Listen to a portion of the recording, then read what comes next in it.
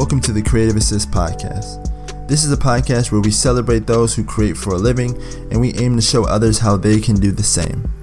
I'm your host, Dexter Washington, and I appreciate you for listening. I encourage you to subscribe, to share with a friend, and leave some feedback as well. Thank you, and enjoy the show.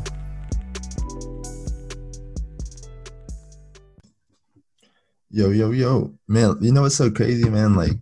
I've been recording too for a little over a year now, and I have not figured out a way to open up a podcast. It's crazy. I don't know if I should say yo.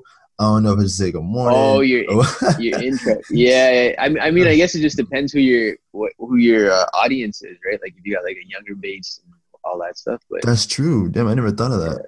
That's true. Yeah, it's just kind of it depends on. I find a lot of them, a lot of people open up with super high energy, and I think it just what's your personality, right? What are you more laid back? Are you more I'm more laid back, so I wouldn't go the high energy route. That's true. I wouldn't either. Yeah. I'm more what's up? Even if I'm talking to older people, what's up? Yeah. I find if I'm in a corporate setting, the language I use and the way I speak might be a little bit different. True. And then when I'm around the younger audience, that's they're not so corporate, I might speak a little bit the words I use might be different. So that's true. Because I don't think I'm about to be in a corporate setting talking with slang and shit like that. Yeah. That might not be the right audience for that stuff. That might not be. No.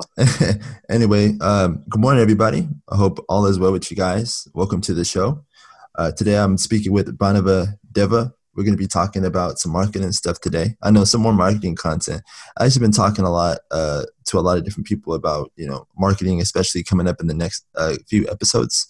But it's good. It's good. I think marketers are at a point where we're being kind of pressured. I know that you mentioned this before. People are looking to marketers to be the gold standard of professionalism and results right now. But it's a good time, man. A lot of good education coming from all this, and I appreciate you for coming on, my man. Yeah, I appreciate you having me. Thank you. Should have a good conversation today. Definitely, man. And before we get going, you mind telling us a little bit about who Bhanava is, what you do, all that good stuff? Sure. So just to what kind of just building off of what you said, I'm a marketer. I've been in the industry for about 7 years now.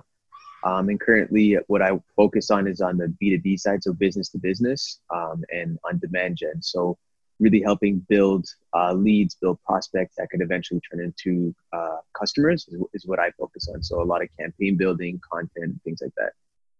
Cool, man. Cool. And you've been in the industry for how long, you said? About 7 years. 7 years. Nice. How's it been? How's everything?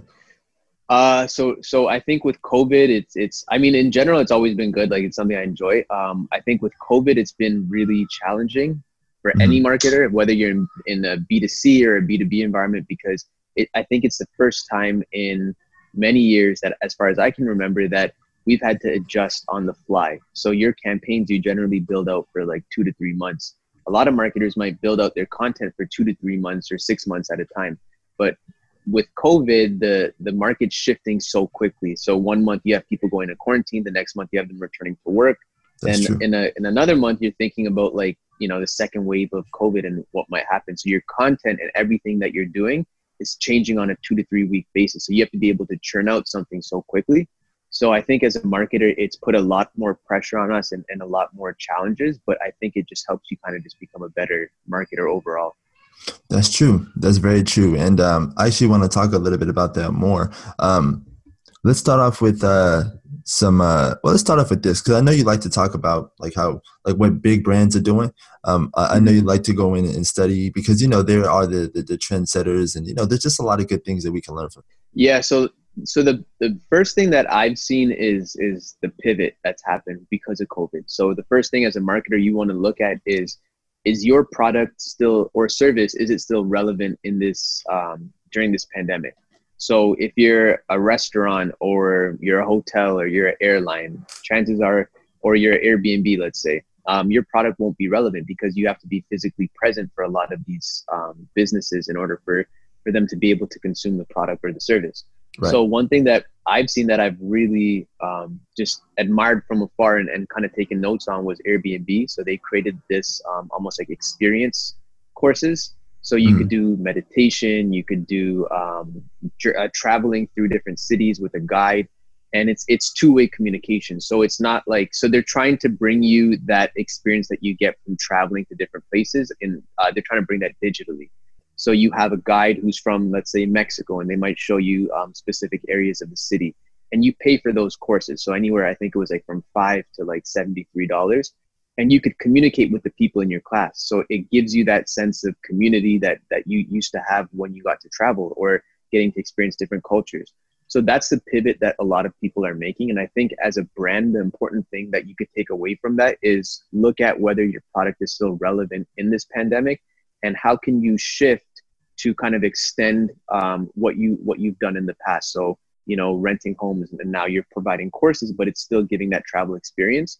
And if you find that, and one thing that I've taken kind of notes on and looked at with other companies is, if you find that your product or service is not relevant, you could still educate and build awareness. So you could inspire, you could educate, and you could entertain. One of those three things are great content pieces. So that's what some businesses have done.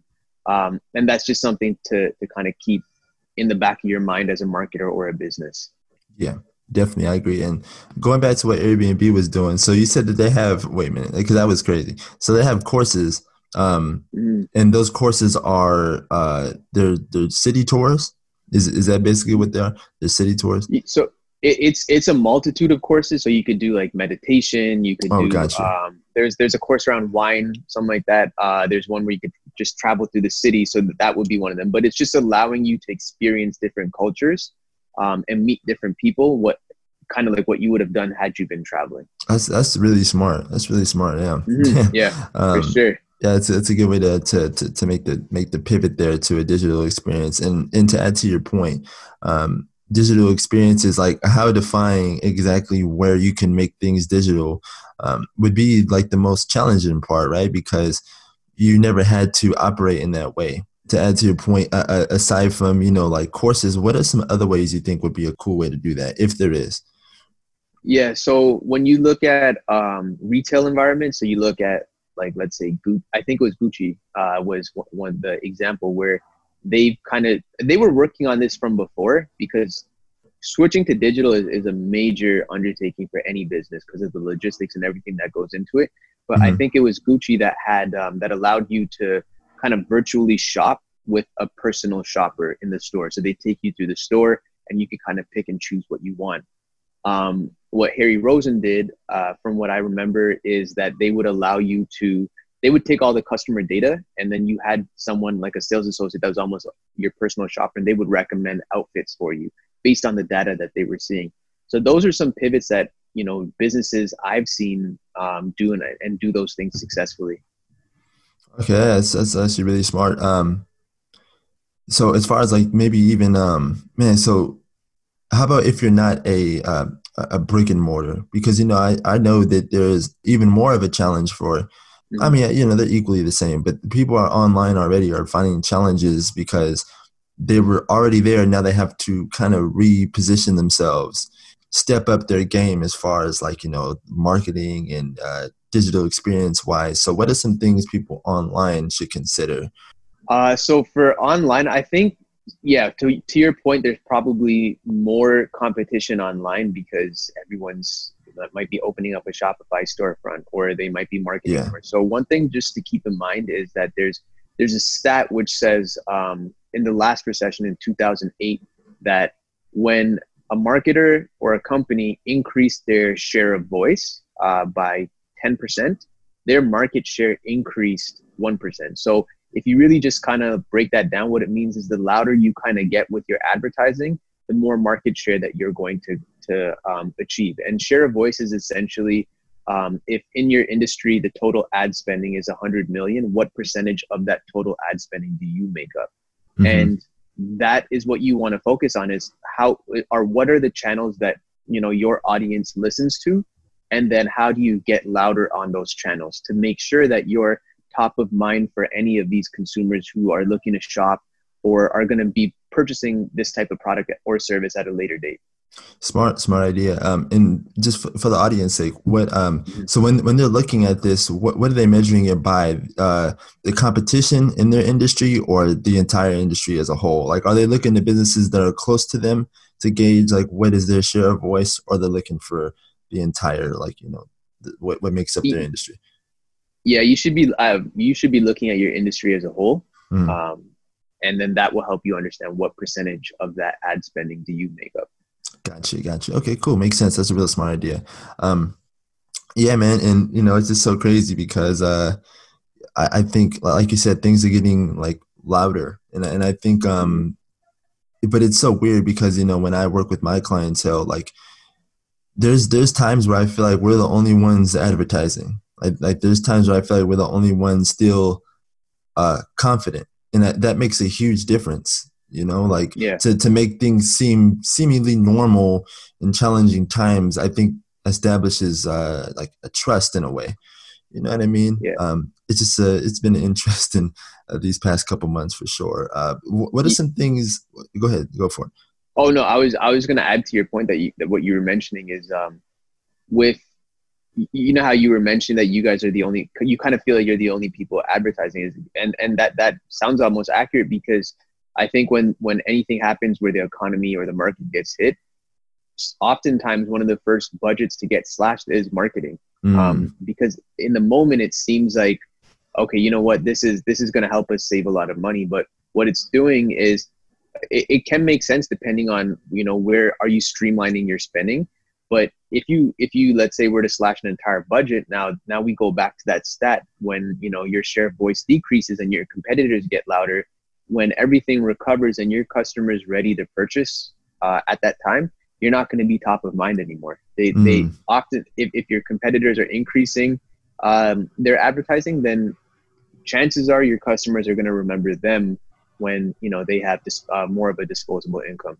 Right, yeah, because like you said, you've been building your share of voice. You've been building that, like the brand, right? Establishing that in people's minds already. Yeah, that's actually that. Exactly. That's really true, and that's what it seems like. And I think this gives a good chance for small business owners, especially, to start to define what their brand really is, and double down on that. You know what I mean? And start to really build a solid fan base, or a customer base around that. There was something I was going to ask you as well with all that. What was it? Damn. I'll come back to it. Anyway. Right. Oh, you know what it was? It was, so yeah, what are some of the things? Cause I know you mentioned, you mentioned we might feel like the only ones advertising and such. So what are some ways that people, oh yeah, there it is. As far as spending, spending wise, is there a way that people should, like, not should, but is there a way that people could maybe cut something out in their marketing? Yeah, for sure. So the way that I kind of look at that is, you look at, let's say you have $100,000 worth of spending. Within that 100,000, what spending is going towards high intent customers, and high intent being, I'm ready to buy right now. So I would leave that spending alone, because that's going to translate to a customer for me. It's a higher likelihood that it's going to translate to a customer. But maybe if I'm spending something on a lower intent, so, you know, maybe I just have a bunch of Google ads that are running that are just for branding, just for awareness, I might cut that spending and focus more on the Google ads that are focused on the people who are going to buy right now and convert for me. And that'll help me kind of streamline and be more efficient with my spending. And then when things get back to normal, you know, maybe you could, you know, rejig your budget and start spending more on awareness type of campaigns. Yeah, definitely. Yeah, I agree with that. And that's essentially like what I've been focusing on as well, as far as clientele. Like that's funny. That's the exact thing.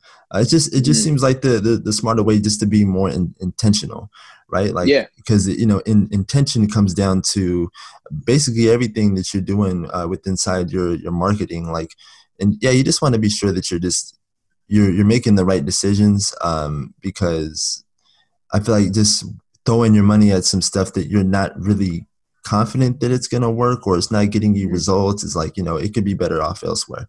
And the other thing I would just add to that is, even with the awareness stuff, you still have social media channels, whether that's Instagram or LinkedIn or whatever the case is. where you could still run awareness campaigns and it's not going to cost you money, right? Like you're just Definitely. connecting with your audience. Or email is another great one. But yeah, it's just kind of analyzing where your budget's going and what makes the most sense. Definitely, man. Definitely. So we mentioned big brands. We mentioned how small business owners, they can maybe pivot, start to build digital experiences and all that good stuff. So let's talk about now the content, and let's talk about now getting back to normal, because it seems like things are starting to, at least they're making an attempt to get back Yeah, to yeah, normal. yeah. So what are some suggestions you have for people maybe getting back into the flow of things? I think it's the first thing is the most important thing just for any marketer, any business, I think, is to keep a pulse on the market. So if you start seeing businesses are closing and the market's shifting towards the quarantine, you have to keep a pulse on that. But you should Mm-hmm. also pay attention to what's going on. So I think the first thing is keeping a pulse on the market. The second thing is having a plan A and a plan B. So if the market closes, here's what we're going to for content. So you're not scrambling. And if the market continues to improve and we start to see things getting better, here's what we're doing with our content. That's kind of how I approach it, so that you have a contingency plan. I think for a lot of marketers, in when COVID first hit, and just any business, no one was ready for what happened. And it's almost like getting punched in the face and you had no idea what to do. You're almost scrambling. So I think now that we've kind of got our feet set a little bit, it's important to look at the market and just keep that pulse and Mm-hmm. be able to plan two pathways, and they allow you to go one way or another depending on what happens with the market. Definitely, definitely, because it seems like it's so up and down, right? So you really can't make too far ahead decisions. Like, Hmm. tomorrow we can be all quarantined all over again just because people think that there's way too much going on, right? Like, Yeah, yeah, it's exactly, just exactly, it's such a strange place. So you want to be careful when doubling down too far ahead in the future. Um, exactly. and it's some interesting times, man. It's just I don't even know. As a marketer yourself, like how have you been managing, uh, you know, getting through all this, working with people? How's it been for you? Yeah, I think naturally it's been challenging for sure.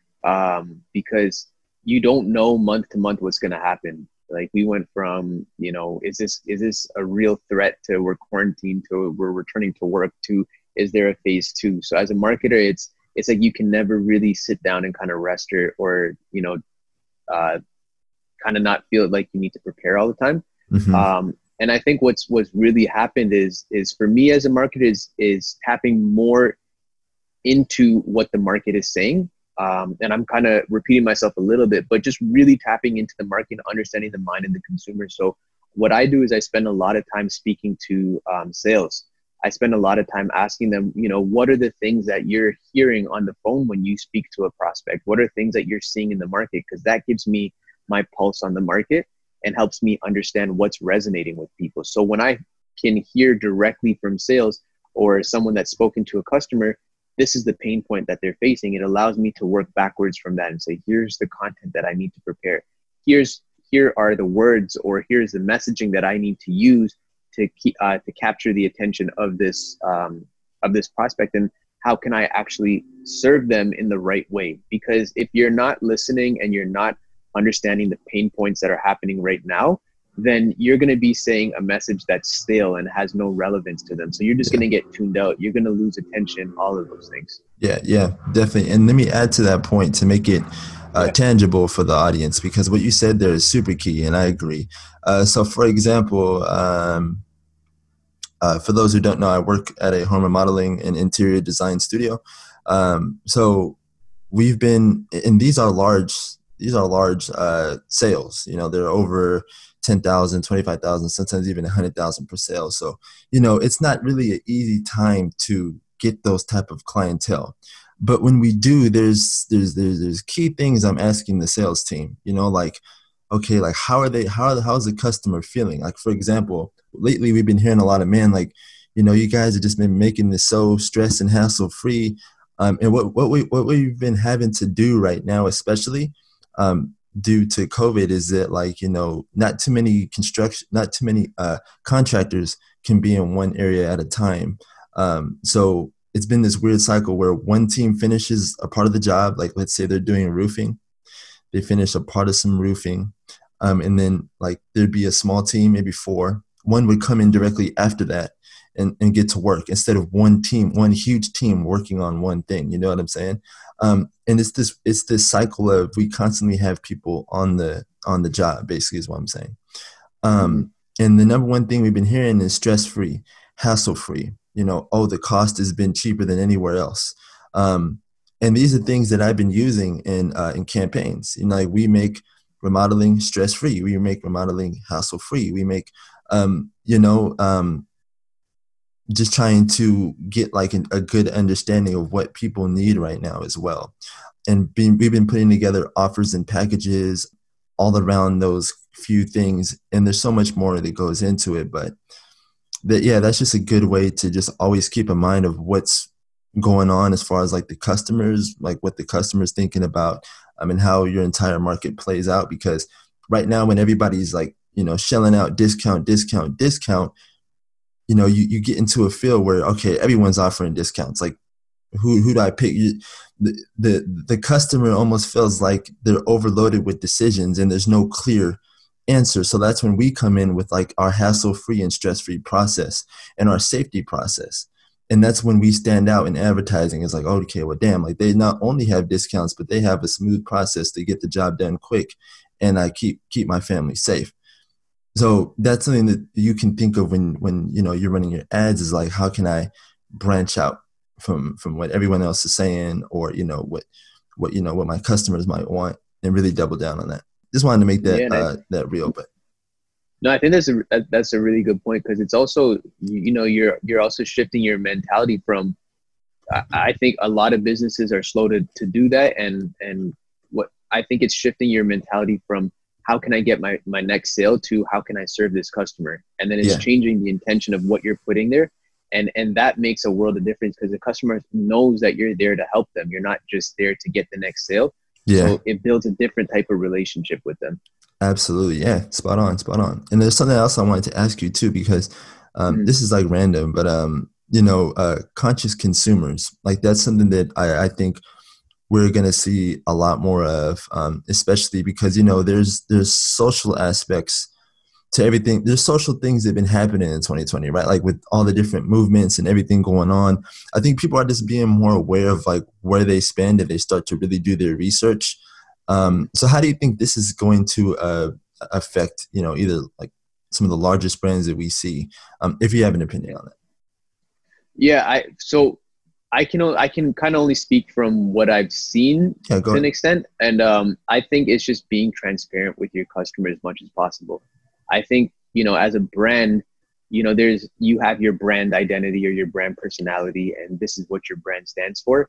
And just being transparent with those things. I think a customer these days has more information about your organization than sometimes you may even know that they know about the company. They can do so much research on you. So it's important to be as transparent as possible. And a lot of customers, they can almost sense whether your organization's being authentic.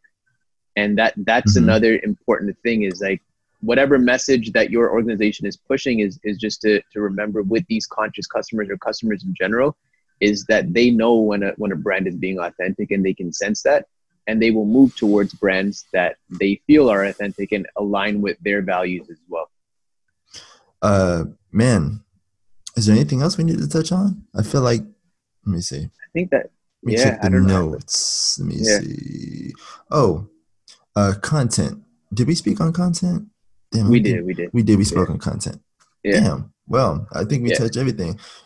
Yeah. I think we touched everything, man. Cool. Yeah, cool, man. Well, man, thank you for coming on and sharing your experiences, man. I appreciate it. Of course, man. Thank you for having me. I appreciate it. Absolutely, man. And where can the people follow you, catch up with you? Yeah, so the best place is probably Instagram. So on Instagram, my name is my first name, Branava, and then there's 4 A's at the end, so BRANAVAAA. one more A, actually. One more A. You can't forget that. Yeah, so 4 A's at the end. Cool, man. Cool. Well, yeah, man. Once again, I appreciate you for coming on, sharing your experiences. You're a wealth of knowledge, man. Really appreciate it. Thank you, man. I appreciate it. Thank you for having me. And that'll do it for this episode. Thank you guys for listening. If you learned something from it, feel free to subscribe, share, and leave some feedback as well. That would be greatly appreciated. I will talk to you guys next week on the next episode of the Creative Assist Podcast. Thank you and take care.